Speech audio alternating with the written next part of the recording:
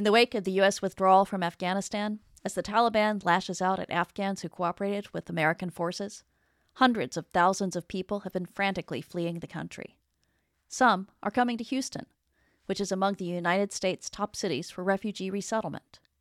We're talking today with Jita Nabulsi, CEO of Amana Refugee Services, and with Tamina Ghouri, who in August fled Afghanistan with her mother, sister, her brother's father-in-law, and 2 sisters-in-law, one of whom was pregnant.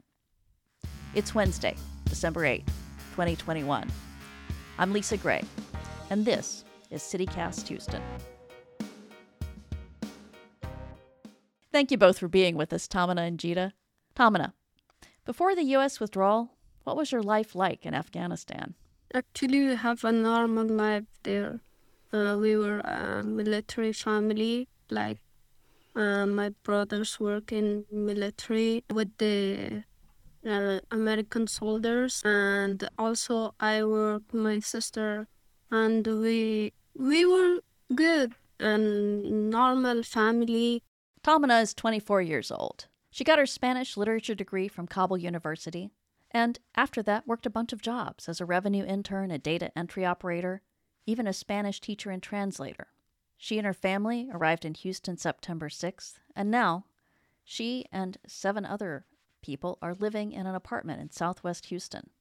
Tamina, what happened after the U.S. withdrawal began? When Taliban came, we were military family, and it was danger for us.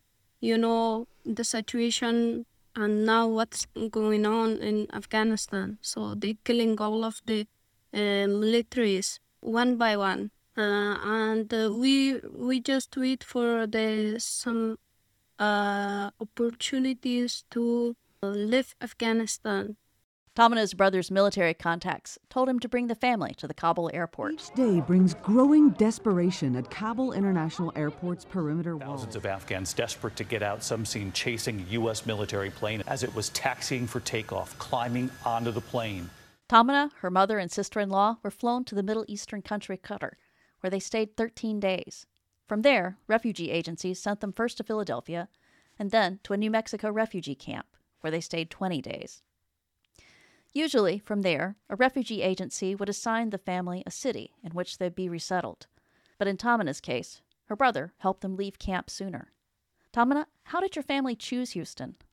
We decided to choose some good place to live, and the Houston was the best choice for us because it's a big city with the many possibilities and different people, different cultures here, all is together. My brother support us to get out of the camp and start our life here. But after that, we applied for some benefits and we received some supports from other agencies. One of those agencies is Amana, where Jita is CEO. Jita, that is not the standard process, right? Refugees don't usually choose the city where they settle? No, refugees do not get the choice to decide where they want to go. They are placed and they are assigned by the resettlement agencies. So they are typically background checked and vetted through the State Department. They go through several background checks to vet to make sure that there is no issues. They're, again, vetted in the field. And then they are given a loan that they have to pay back to the government. Families can come here, and then they are placed with a resettlement agency, which will give them a short-term support. So what does Amana do exactly? We focus on immigrant and refugee youth and women. We are here helping people who are already in Houston with long-term solutions. So what does it look like when a typical family that you're helping gets here? What is their level of, shock? How long have they been waiting to get in? What does their world look like? Where are they? Right. And everybody is different depending on the background of, specifically our new Afghan allies who have been resettled here in Houston. It is very traumatic. It was very instantaneous. So there was no time to do anything. There was, a lot of things had to just be skipped and they come here. And, when we found out in August this happened, Amana, with the resettlement agencies, were in talks about how we can partner together to provide the most support because there was no government funding at the time. There were no benefits available to many of the incoming allies. And it was a big problem and a cause for concern for all of us. So these traumatized families were just landing here with no safety net. Absolutely, there was no safety net. And so Amana stepped in and said, all right, we have a budget dedicated to our Afghan allies who are coming here, and we're going to support them. But even then, that is still a short-term solution if they don't have public benefits or access to other support agencies to be able to help them.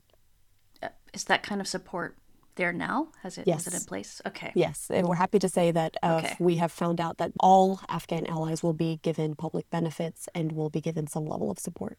In September, when Tom and his family got to Houston, they had nothing, or fairly close to nothing. They had one mattress, some borrowed sheets, and some food that her brother provided. So, Gita, what did Amana do in Tom and his family's case? We've been able to support her and her family in terms of grocery stipends to make sure that they do have access to food, and household items to make life more comfortable for them, and medical appointments. Gita, how many families does Amana plan to settle? We have the capacity right now to do almost 160 families. So we've received to date about 100 families that we're working with, and it's definitely a big load to handle. Like many refugee families, Tamina's family needed medical attention. Her sister-in-law was pregnant, and Tamina had an urgent dental problem. About the health situation in America. It's very difficult to have some appointment without any health insurance. And the important thing that Amana did at first, it was to making an appointment for my sister-in-law because she is pregnant, and we didn't test her up to getting in America. So they made that, and we really appreciate that. And after that, my tooth was very in bad situation. Also, they made that appointment also. How different is the United States from your life in Afghanistan? Totally different, because in Afghanistan we had some limited a little bit different life, but here is totally different, and we can make our future. Let's close by talking about something that you're loving in Houston right now. So, Gita, what are you enjoying? What makes you happy? I am ready for the holiday season and to just kind of unplug, enjoy the season, and just be with the family. Oh, that sounds good. And Tamina, what about you? I'm with my family. We are safe. It's the important thing. And also, I make some friends.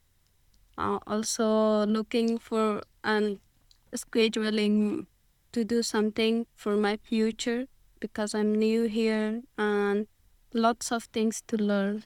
Oh, all right. Thank you both so much. We really appreciate it. Thank you. To learn more about Amana, check out the link in our show notes. Now it's time to talk about the news in Houston.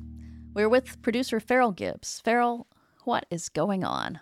Well, we have an update on a story from earlier this week. Do you remember Justin, the plumber, as he is now known, who found several... Oh, Lakewood Church, right? Yes. Found the envelopes in the walls of Lakewood Church filled with money and checks, reportedly from that $600,000 burglary back in 2014. Oh, yeah. How could I forget that? He found these envelopes and he turned it in. Okay, well, today, just a few hours ago, he was given a $20,000 reward by Crime Stoppers of Houston. Okay. And initially, Lakewood had put the $20,000 out as a reward through Crime Stoppers of Houston back in 2014, but nobody came forward. So eventually, they just moved that $20,000 to a donation for Crime Stoppers Houston. But now, Crime Stoppers of Houston came forward, gave him the $20,000, and wished him and his family a wonderful holiday season.